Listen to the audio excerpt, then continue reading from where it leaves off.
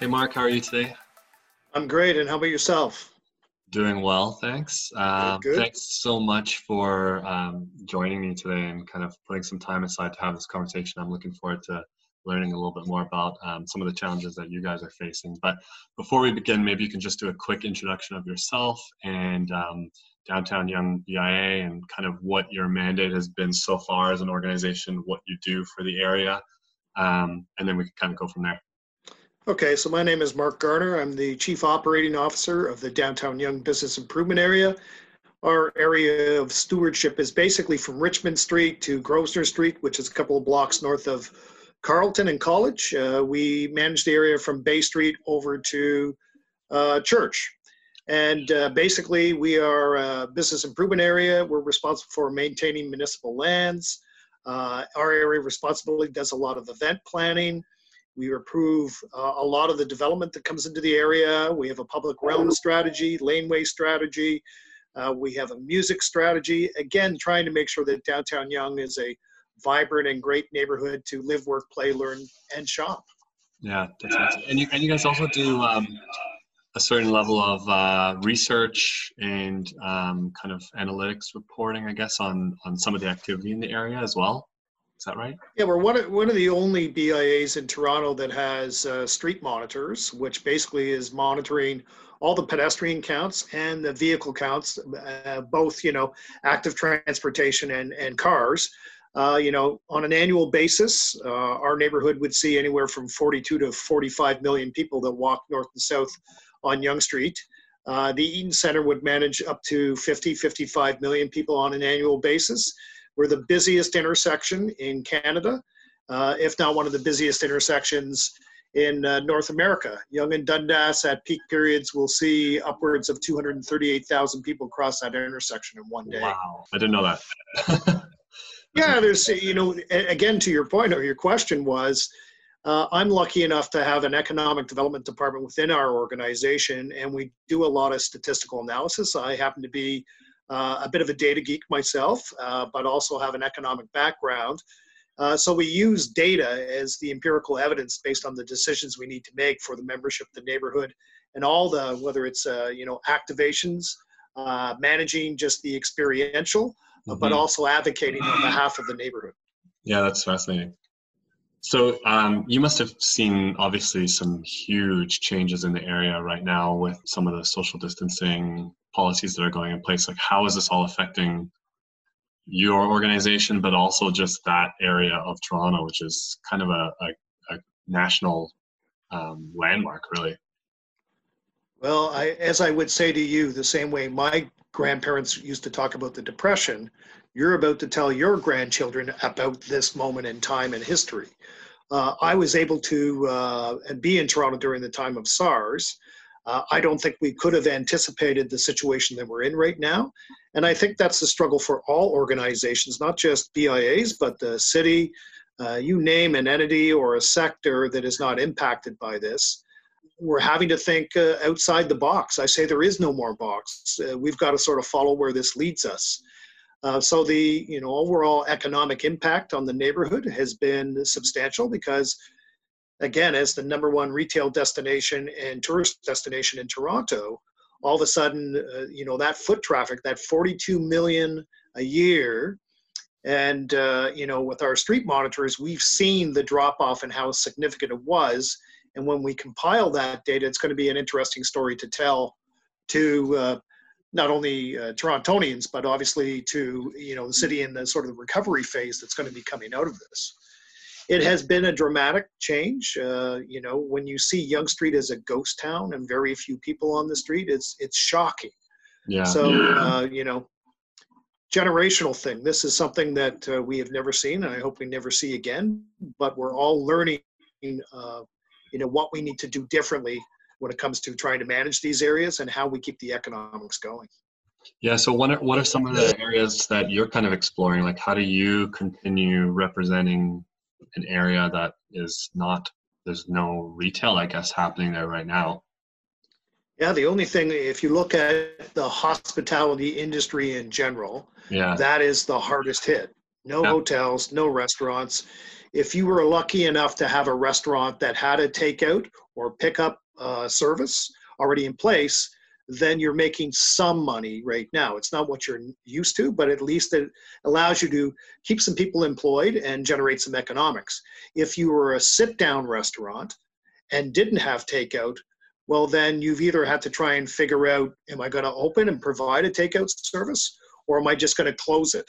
Again, with those different, that varying type of, retail entity and restaurants, how do you manage the quality of a steak that you get from a steakhouse? If you order it medium rare and then skip the dishes, by the time it gets to you, it's medium well. Yeah. So I think there's an evolution of the sector as well around that. But it has been very dramatic. It's, what we're doing to support our members is anybody that's open in the restaurants, we're encouraging, the neighborhood associations, reaching out to people that we know in the area to ensure that they're ordering meals. We do a lot of marketing and advertising around that. But I think one of the biggest lessons through all of this has been the amount of information we're all getting. When COVID-19, when we all started working at home, I was getting updates from my insurance company, the Arts Association, an endless list. And we made a very conscious decision as an organization to only communicate information to our membership from very reliable sources. So we do an e-blast weekly, sometimes bi-weekly, depending on the content. So it's not every Monday you get it. It's when content or information that you should be aware of. So that's how we're trying to, because everybody's just get inundated. What do you read? Yeah, and you start to realize how many mailing lists you're on that you didn't know about before. Yeah, and true enough, I'm off a bunch of mailing lists pretty quickly since all of this. Yeah, because your inbox, you can't manage your inbox and all the information you're getting. So how are you going to engage? So, and that's another lesson we're learning from all this. In a normal world, I want to be connected to arts and culture as a key driver, economic driver for the downtown Yonge neighborhood. But right now, I've had to pick and choose. So I'm, working with the Canadian Live Music Association to understand what's happening with festivals and events, because that's part of our significant portfolio as well. Yeah, that's an interesting space too, because a lot of that is, I've been seeing a lot of experimenting with kind of transitioning festivals and events online and trying to run online festivals and just using the digital space a little bit more during this time when everyone's kind of stuck at home, really.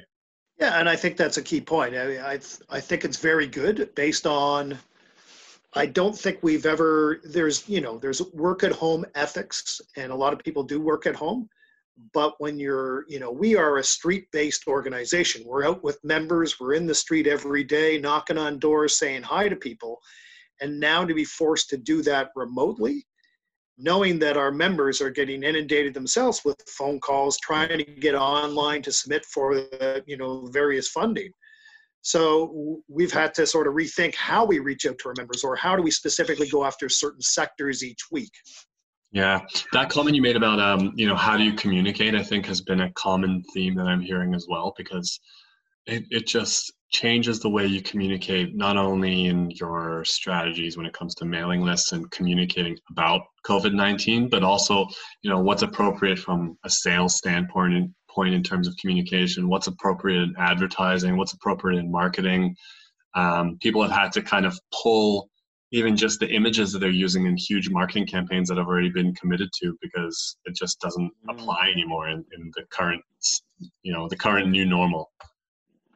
No, and that's the thing. What is the new norm? I think it's still evolving, but I would say I've been inundated by marketing companies over the last 3 to 4 weeks of, oh, you need to be doing this. Oh, you should be marketing this way. Again, it's, how is it evolving? Everybody wants to be sort of the expert or define the solution. The entrepreneurial spirit is alive and well, and there's people that want to be that entity, that savior. So it's like social media. Do I need to be in Twitter? Do I need to be on Facebook? Do I need to be on Instagram? Do I need to diversify so broadly, but not have the depth that I need? So do I have to be on all these different platforms? You've seen Tourism Toronto come out with some So the to go, so it's listing of all the restaurants that are open in Toronto that you can get, pick up, take out, or, to your house. So do we need to be there? There's other ones that are coming out daily now. How do we encourage our members of which ones they need to be on? And do you need to be on everything? Because you don't know which one's going to be the success. Yeah. So has your kind of functional strategy turned more towards monitoring and communicating with your stakeholders in your kind of region? Because I would assume that like the experiential stuff is probably, it's either shifting online or it's not happening for the time being. Right. So kind of how has the business shifted for you? Well, I think we're trying to find our ground, our lane to be in. And as I say, we took a very conscious decision very quickly in all of this, is to be that convener, communicator to our members. Make sure that they're getting sound information that they should be a part of. So we've gone to this communications side in a more digital way than we have in the past. Mm-hmm. Like I said, doing the e-blasts. Right now, it's, whatever non-essential businesses are closed, there's really not much I can do as an organization. So how do we support them? How do we ensure, have you submitted for your government funding, your provincial funding, your municipal funding? We're obviously advocating at a very high level. We've been part of the Mayor's Economic Impact Task Force, have a lot of meetings with, the City of Toronto.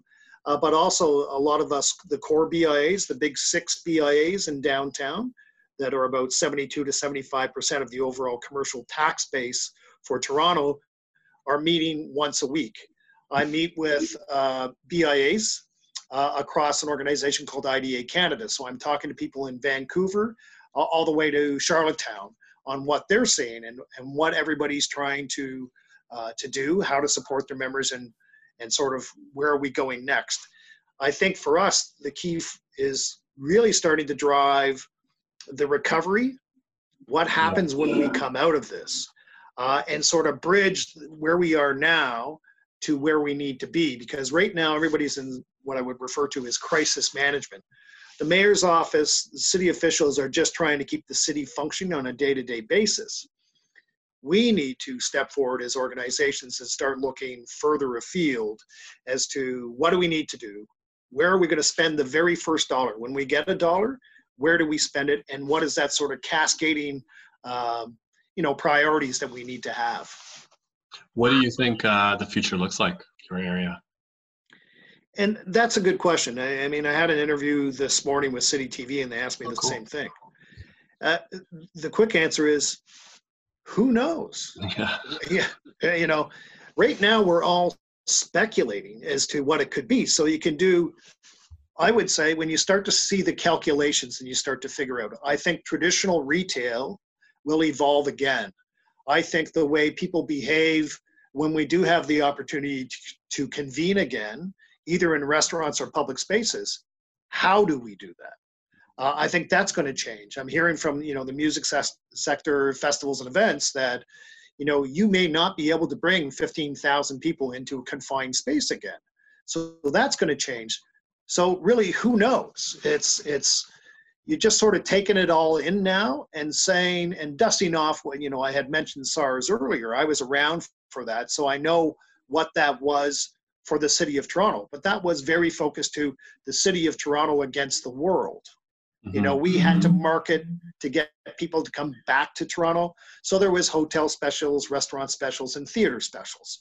But this COVID-19 is something that we've never dealt with before.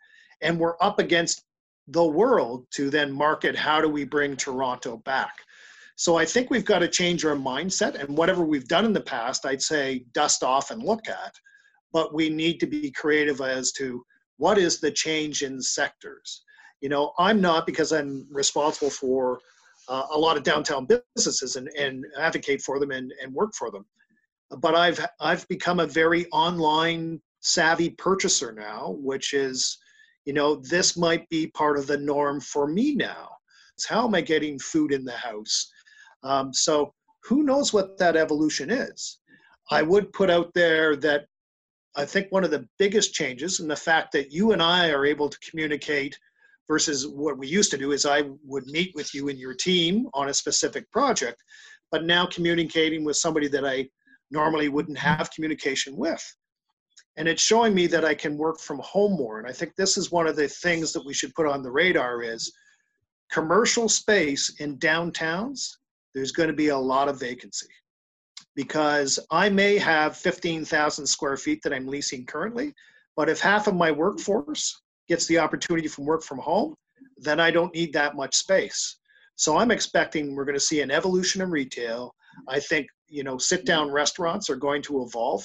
There was I would say, a significant saturation of restaurants in Toronto. Mm-hmm. So you're going to see the culling of those non-stable businesses or products that were not 100%. I expect we're going to see some high street retail vacancy increases in the very short term, but I think we're going to see commercial real estate vacancy rates increase as well.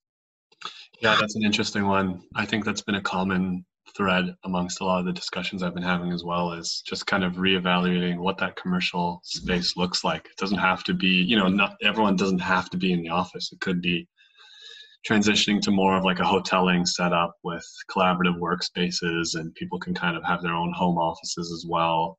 It's just kind of interesting that these have been topics that we've been as a society, we've been talking about for so long, and this scenario we're in right now has just kind of put the gas on having to actually action a lot of that stuff and transition over to these new strategies, and the level of speed that we're moving in terms of new strategies, new implementations, new experiments. It's just like, it's unbelievable. Right.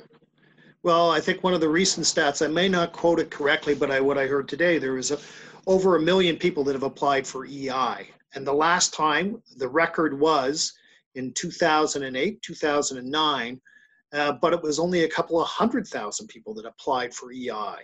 So even when we get back to post-COVID and this recovery phase, you may be going through this with your company. I would expect your company as a tech company, because I think there's going to be a lot of people coming saying, I now know I need to be online. I need to provide different service online. What I'm sensing is you're just not going to be able to flip the switch and 1 million people are going to be back working full time again.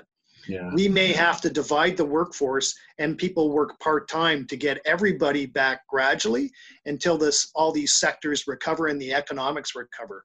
So you might wind up working where you're laid off now, but you might get a 2-day, 3-day a week to share, because, just in downtown Toronto, there's a restaurant link because that culinary sector has been very vocal. 69,000 people in downtown Toronto alone. Oliver and Bonacini laid off 1,900 people. The small independent would lay off maybe 35, 40 people. So, and there's these ma and pa restaurants that have laid off 10. Well, you're not going to be able to get them all back right away. So I think that is what I see as part of this bridge. I speak about this bridge to recovery, is that we're going to have to look at how we employ people again to gradually ramp up.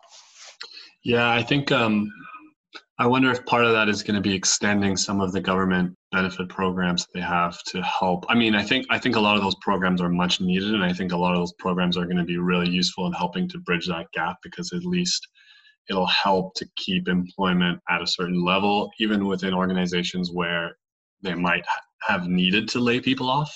Yeah. But I wonder if there's going to be an extended program in order to get us back to that level where people can start being hired again on kind of a part-time basis. And the quick answer is, unless we all stay home and flatten this curve, then the anticipated date to get back and start getting back to sort of, reality of post-COVID or prior to COVID, we'll have to look at these programs for extensions. However, where do we keep thinking this money's coming from? Yeah. And that was, I think, if you saw the Toronto Star article in regards to, the city of Toronto. COVID-19 is costing the city of Toronto $65 million a week just to stay operational. $65 million a week. Wow. Just to keep it operational.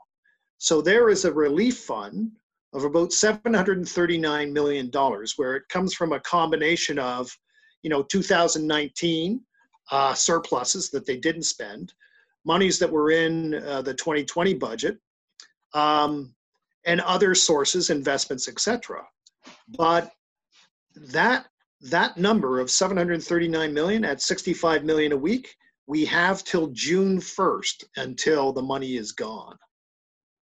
The municipalities got to go to the province, they got to go to the federal government ask for additional cash. But we keep thinking there's this magic big pot of cash, and I don't think it's necessarily there. When you look at another statistic that's staggering, so you understand the state that the state that the city of Toronto is in.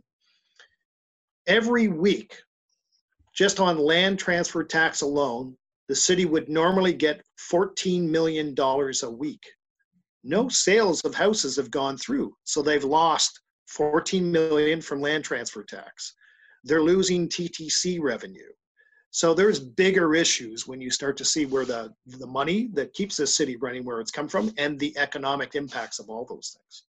Yeah, and assuming that, we kind of start flattening the curve and coming out of this by June, the real serious impact on that side won't be felt as much. But what happens if, this goes into July, August?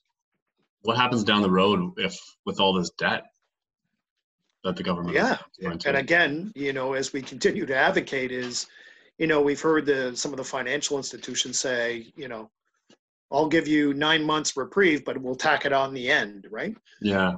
There's been a lot of advocacy work done to reduce the credit card interest rates. Those things are there. But yeah, to your point is, where does this end up when we come out of this? And again, you're starting to hear language. So I tend to be very close now to the language that I hear from the Prime Minister or the Premier or even Mayor Tory. You hear about the word surge. So the worst is not here yet. Mm-hmm. We're about to have a surge. That's why April is so critical, that everybody stays home so the surge doesn't impact us to the way that it could be impacting us. But you're also hearing about a second wave and third wave now. So that when we come out of this, if we start to go back to festivals and events, we're going to get another wave that, and recontaminate again. So, to look at it realistically, we could be in for a very long haul of working from home. Those are the things that you haven't thought about or you're not thinking about, right? Because everybody's so hopeful. I had, even on my own team, when I said we're going to start working from home, and everybody is like, well, okay, I can probably do it for a couple of weeks. Well, no, it could be, you could be into June working from home. So you find out pretty quickly the state of your home office. I was just about to say the same thing, yeah. The backdrops that you have in your house, right? Like I've got a bunkered office in the basement, but when I come up for podcasts and things like that, or panel discussions, it's in varying different places in my house. Oh yeah, the lighting, the desk, your chair that you have, you realize what, you haven't invested in a good home office very quickly. Yeah, exactly, right? And then if you have more than one person home, it's like, okay, well, now you need more than one office space potentially. How do you coexist? Yeah, that's an interesting challenge. I think, what kind of concerns me is the long-term economic impact, especially, like you said, if we start draining all the kind of emergency funds that are being used. It's like, what happens with all that debt? How does the province recover that? I would assume it's through taxes and other sort of things that would be, revised down the road if need be. Is that kind of, you mentioned the task force that you're part of. What are these this kind of things that you guys are discussing and planning around, or is it mainly around business relief programs and stuff like that? No, I think it's, being asked to be part of the mayor's economic impact task force it's sort of an immediate response. And that's what I say, everybody's in sort of crisis management, but there's the immediate this month and next month. Then what do you do month 3 and month 4? But then where the group that I'm convening now or trying to be a part of is where are we post-COVID? So that while the mayor is dealing with all this specific issues right now in the crisis situation, when he comes out of this, he's got a report that says, this is where I need to spend money next. Mm-hmm. Where do you spend that first dollar? Now we are, just to go back to, I think one of your comments earlier was, we're a tax-based organization. We tax our membership. That's the way we exist. And what we've had to do as an organization is start to think, well, what if I don't tax my members for a year, for 2 years, for 3 years to help them to recover as well? Because we know as an organization, we're going to have to put we got to spend our way out of this. That's the shortest term answer on it. But, I've had to do the analysis and I've had to look at what do I have in the bank currently and how long, if I didn't get another drop of dollars from the members in the city, how long would I survive? And the answer is 2 years. I've got 2 years in the current form to run our organization doing the same services we are today. Mm-hmm. So you've had to start to look, how would we have to evolve? Do we go back to just a traditional beautification, BIA, doing festivals and events and marketing, and get out of the advocacy and some of the bigger projects we're working on for a period of time until the economics stabilize? Yeah. I think it behooves us all to, and I'm glad that you're doing these interviews across the sectors, because everybody's got to start looking at things differently, because we've never experienced this monumental situation we're all confronted with. Yeah, and I think step one for a lot of organizations has been to figure out, how much cash flow or assets they have to sustain themselves over the next, who knows how long. What's the worst case scenario, right? Well, again, it's a good example. There's a lot of conversations. Well, we should be advocating for people to purchase gift cards for our restaurants. And I don't disagree. But right now, any of the people in the neighborhood, we don't know their own circumstances and situations. And I'm sure they're just trying to find a way to pay their rent and feed their family, much less, hey, get a steak from company A or do this, right? So we're trying to figure out how we invest whatever dollars we have more effectively and efficiently. All the events and festivals that we normally would have done up until June, we obviously have that money. So do we spend it now and start to stimulate something? Mm-hmm. But you almost want to know that you're going to come out of it so that you have the largest pot of dollars to be able to spend and really make an impact. Yeah. What would you do to stimulate some activity this early in that stage anyways, when people are at home? Would it be more around marketing and just like trying to remind people to basically support that area? Or is it, do you run online events? Like, how do you stimulate that kind of activity? And again, don't have the answer. So again, there's so many people out there doing things. Which is the one thing? Tourism to go. It's good for, my small independent retail that have takeout. So we're in there with our small independent takeout. Now with sit-down restaurants that don't have takeout, how do I work with them? You're seeing things like, Wednesdays, starting next week is going to be share lunch together. Everybody is going to be able to watch, Jim Cuddy perform, and we're going to do takeout lunches. So us that, may still have money coming in should be still doing or creating that behavior, supporting those things. I think you're going to see crowdfunding initiatives come forward to help save your favorite restaurant. Those things will be there. But again, what I say, what is the amount of money truly needed? Providing a restaurant that their lease is $15,000 a month and you're able to generate $2,000 a month, is that going to help them at this moment in time? So the answer is don't know, but you got to look at all these other options to try and figure out what could happen and what could not happen. Yeah, there's a lot of analytical analysis that needs to go on there. It is analytics. I really didn't think about that challenge. If someone's got a $15,000 a month lease, if you're generating, if 25% of that, is that money well spent for that, or could it be put towards something that drives more change and more activity within the area?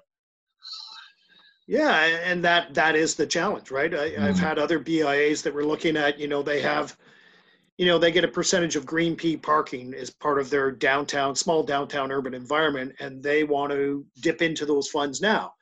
And then the question is, well, how much are you going to provide an individual member? Every member is going to get $1,000.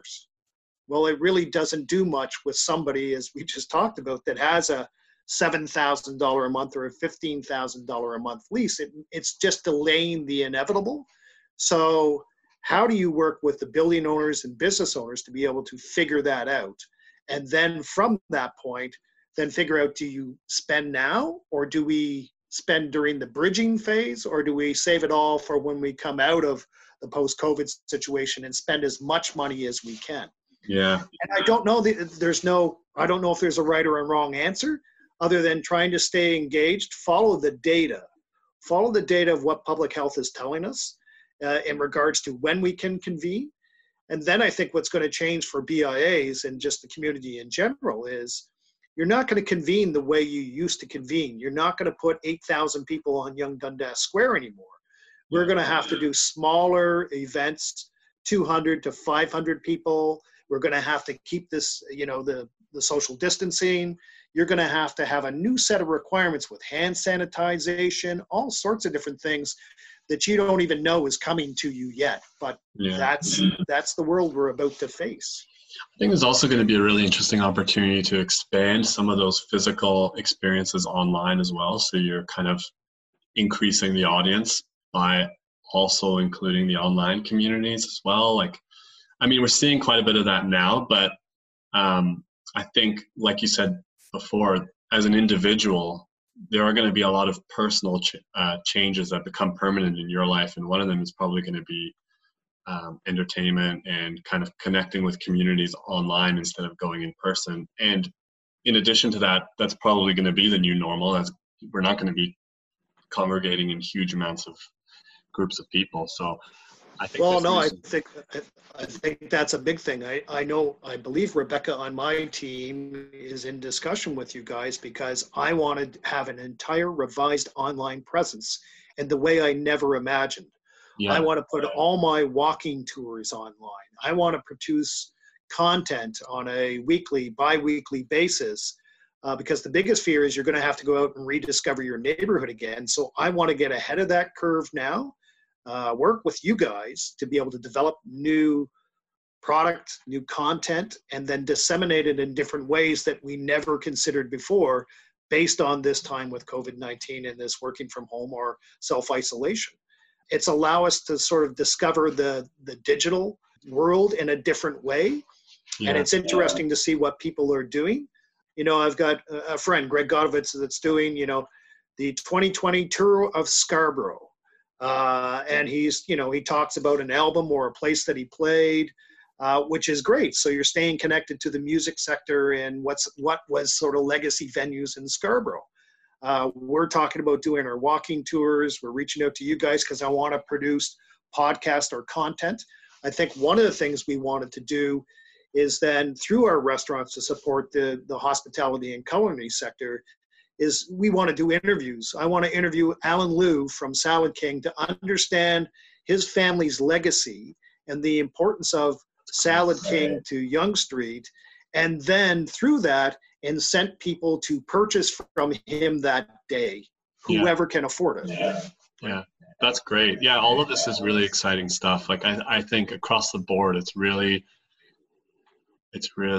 pushed that balance of physical versus digital way more towards the digital side, which is really making people think out of the box and kind of reevaluate what you can do and how you can bridge together all these different communities on and offline. And I think it's super exciting, and it's going to be an interesting change when we're kind of out of self-isolation, but it'll be really interesting to see how you bridge the digital and physical, because I think there's even more opportunity when you have a certain number of people in a physical place and you're also leveraging those audiences to expand the experience online as well. It's just such an amazing combination. No, it's true. And if you haven't bought Apple stock, buy Apple stock, because who survives through all of this is all the technology companies. Yeah, I totally because agree. that is going to be the boom. That'll be the biggest part of the economic recovery from this is technology. Yeah, And and security as well. and security, right? Yeah, Absolutely. yeah. Cool. Well, I think that was great. I know you're a busy guy. You've got a lot of stuff going on, and I don't want to take up too much of your time. But I really appreciate it. I really enjoyed this conversation. I think there's a lot of really exciting things going on. I think you have a super interesting perspective based on the role that you're in, and I think that a lot of people will find this conversation useful and super interesting. So, thank you again. Not a problem. And thanks to the team. I know I'm pushing. I've got a call with Rebecca right after you and I finish our chat. And I'm coming to tennis to be able to figure out, how are you going to help me get out of this? And I think there's an opportunity, and I want to sort of stimulate that economy now to get further ahead in this digital world we're living in now and start producing content on a very quick basis. So yeah, we're really excited. We've been talking about it already, and I know there's a couple things that are kind of in the works right now. So yeah, we're really excited to get involved. And I'm glad that you're doing this series and talking across the sectors. It's good for you and good for the team for doing this. I think it's a part of the conversation that people need to have. Totally. And this is what I say is the new world of digital and media, and because it allows people to stimulate thought and get back to the creativity that we need to be able to get ourselves out of this. Exactly. And I think, the positive out of all of this is that there is a lot of creativity going on, and there's a lot of experimentation, and there's a lot of solutioning and ideation around all these different challenges. And I think originally I just thought that it would be really good for a lot of people to hear all these ideas, because as negative as, the situation that we are in there is also a lot of positive happening, and there's a lot of really interesting changes and a lot of positive changes, I think. So that was just kind of the idea behind running interviews like this. As my grandparents used to say to me, and this will be a tagline that you use as well, this too shall pass. Exactly. And we'll all get through this phase. What that new norm is going to be, just open your imagination, because we're about to create a different existence. Yeah, totally. Awesome. Thank you so much. Okay. Thanks for the time. Cheers. Talk to you soon. Okay, bye. Bye.